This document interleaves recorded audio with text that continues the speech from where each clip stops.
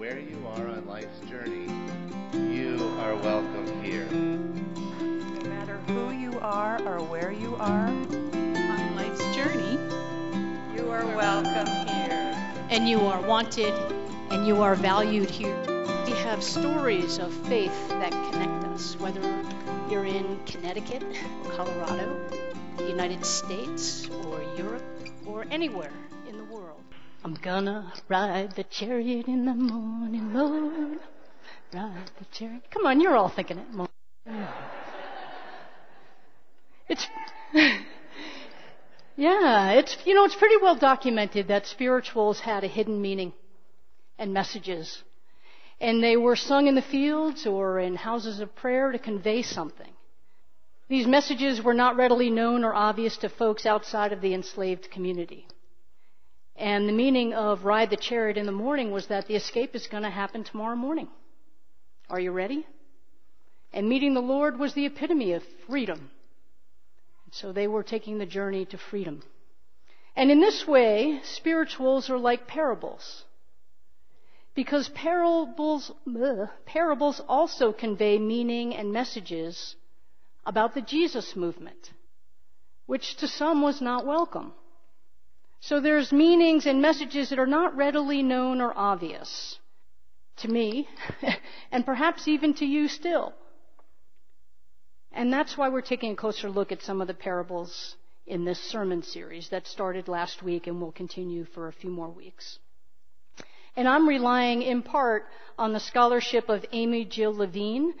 She's a Jewish scholar who mentions that parables help to point out the hidden aspects of our own values.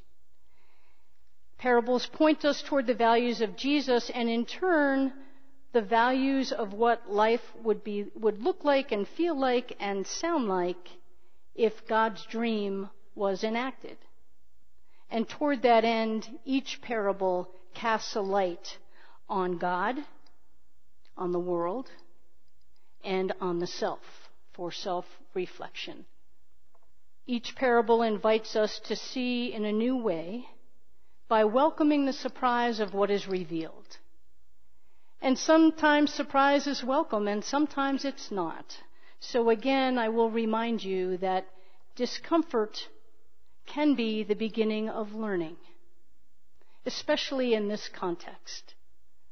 If something nudges you in a way that's uncomfortable, consider that the invitation of the Spirit. And let's trust that the Spirit is always leading us to wholeness and health and new life. It's been said that the best teachers show you where to look, but don't tell you what to see. And today Jesus asks us to look at the mustard seed. Mustard of the Eastern world grew and spread very quickly.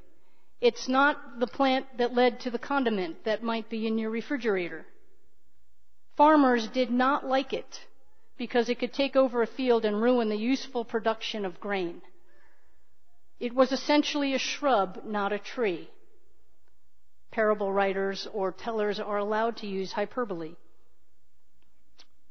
It was a despised and rejected weed.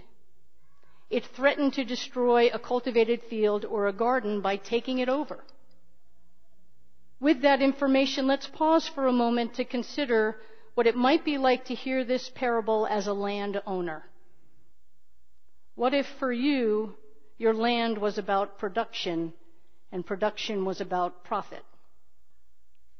Or consider what this parable might sound like to a person who's hired to work the fields. The person whose job it is to get rid of the weed so that the other crop can thrive. Staying ahead of those weeds. The gardeners in this room know what that's like. And now pause for a moment to consider a person who's eager for a change in the power structure of the ancient world, who would maybe like to have their own land and not be an indentured servant or slave. Imagine the power of a movement like this where sprouted seeds interrupt business as usual. Imagine the tiny seed of, say, a dozen people who began a 240-mile walk to protest a salt tax. The British rule in India that said that this readily available resource that people could cultivate themselves was taxed. The Salt March, which was led by Gandhi, began with about a dozen people and took over to about 80,000 participants. And then you add journalists that helped to expose the oppressive rule of this taxation system. And this publicly cast a light on the injustice to an international audience. And it eventually led to India's independence. Isn't that nice when light is shed on an oppressive rule and it gets changed? Not easily, not overnight, but it does get changed. Or maybe imagine the tiny seed of another march. This one was only 54 miles about from Selma to Montgomery to register black voters in the South. And this was just one tiny piece, one tiny seed of the deeply ingrained injustice of white supremacy. It began as several hundred, and countless thousands participated along the way. This march required very different preparation and planning. The resistance of the landowner was brutal and barbaric. The movement was seen as despised and troublesome weed. The struggle to maintain unfair power played out vividly at the edge of a bridge that was named after a man who became the Grand Dragon, or the state director, of the Ku Klux Klan in Alabama. A bridge enshrined to that system of power. On this MLK weekend, it seems worth mentioning that Dr. King knew the teachings of Christianity.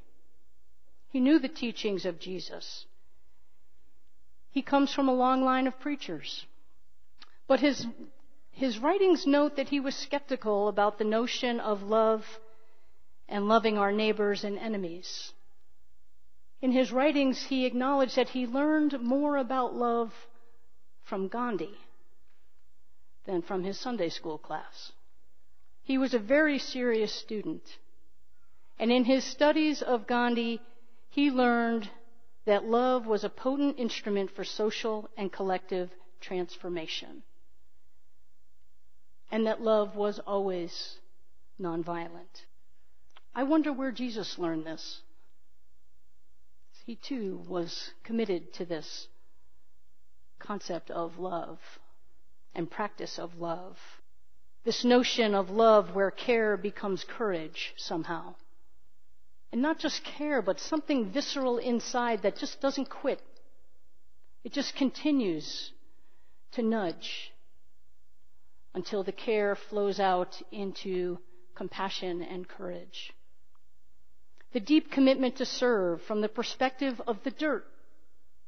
The perspective of the dirt, the ground of being where all seeds have the potential to thrive, and where the product or the crop produced is one where the most vulnerable can make a home and dwell in peace. Those are the nests that Amelia showed to our children today. That's why some gospel writers used the image of a tree, because trees often have nests, don't they? So where are the places where everyone can have a place to live? Not just live, but a home. Not just a home, but the capacity to dwell in peace. I saw this at work. Just a tiny little seed of this at work, quite by surprise, at Modern Market a few weeks ago. I know, right? It started as an outing for a dozen or so people. They were pretty confident they could get others to join the cause. The plan was to meet for dinner. And the business owner would give 50% of the profits to help purchase building supplies for the folks in Puerto Rico. Sound familiar? To your guests, I'll keep giving you information and you'll catch on. Folks immediately began planning and publicly proclaiming the good news through word of mouth, Facebook, Instagram, our bulletin, announcements, setting calendars and alarms, which is what happens at our house. And here's where the surprising thing happened. While waiting in line, people from church began speaking to people that were not in the know and sharing with them what was happening. We don't really think of ourselves as evangelists, do we? But there it was, and it was beautiful. Because here's one story that you may not have heard. Linda Pettit, who is in Puerto Rico right now with our team, was standing in line and just sharing with the person, matter-of-factly, what was happening. Because if you weren't allowed to publicize it to people coming in, but if you had a casual conversation and said, hey, here's what we're doing, that person could go up to the register and say, hey, I'm part of this group. 50% of the profit goes into the pot. You see this weed, this shrub, as it grows. So Linda Pettit says to someone, hey, we're here, we're doing a fundraiser because we're going to Puerto Rico, and all the money raised here is going to buy supplies to help rebuild houses. And the woman broke into tears. She had family in Puerto Rico. She was headed to Pilates. And she was going to go tell everyone at Pilates to come back to Modern Market. And I have a suspicion she did, because we raised a lot more at the second dinner than we did at the first dinner. And both dinners were well over $400, which may not seem like a lot, but it is. In Puerto Rico, for building supplies, that goes a long way. Everybody on that trip paid their own way. And every penny that was raised is going toward that. Business as usual was interrupted for a greater good. We literally took over the place. It was pretty fun. It was a beautiful field of yellow. Now, friends, you know that there are many fields to cover. And I want to caution you against the false rhetoric of folks who are saying God is on our side. I want you to hear that as the person who wants a different power distribution. I don't want you to hear that as the landowner, the person who's working the field. I want you to hear that as the person that wants a different order, because if you really want a different order, you don't want God to be on our side. You want to be on God's side. And like Dr. King, we need to be serious students of what that means. We need to study it.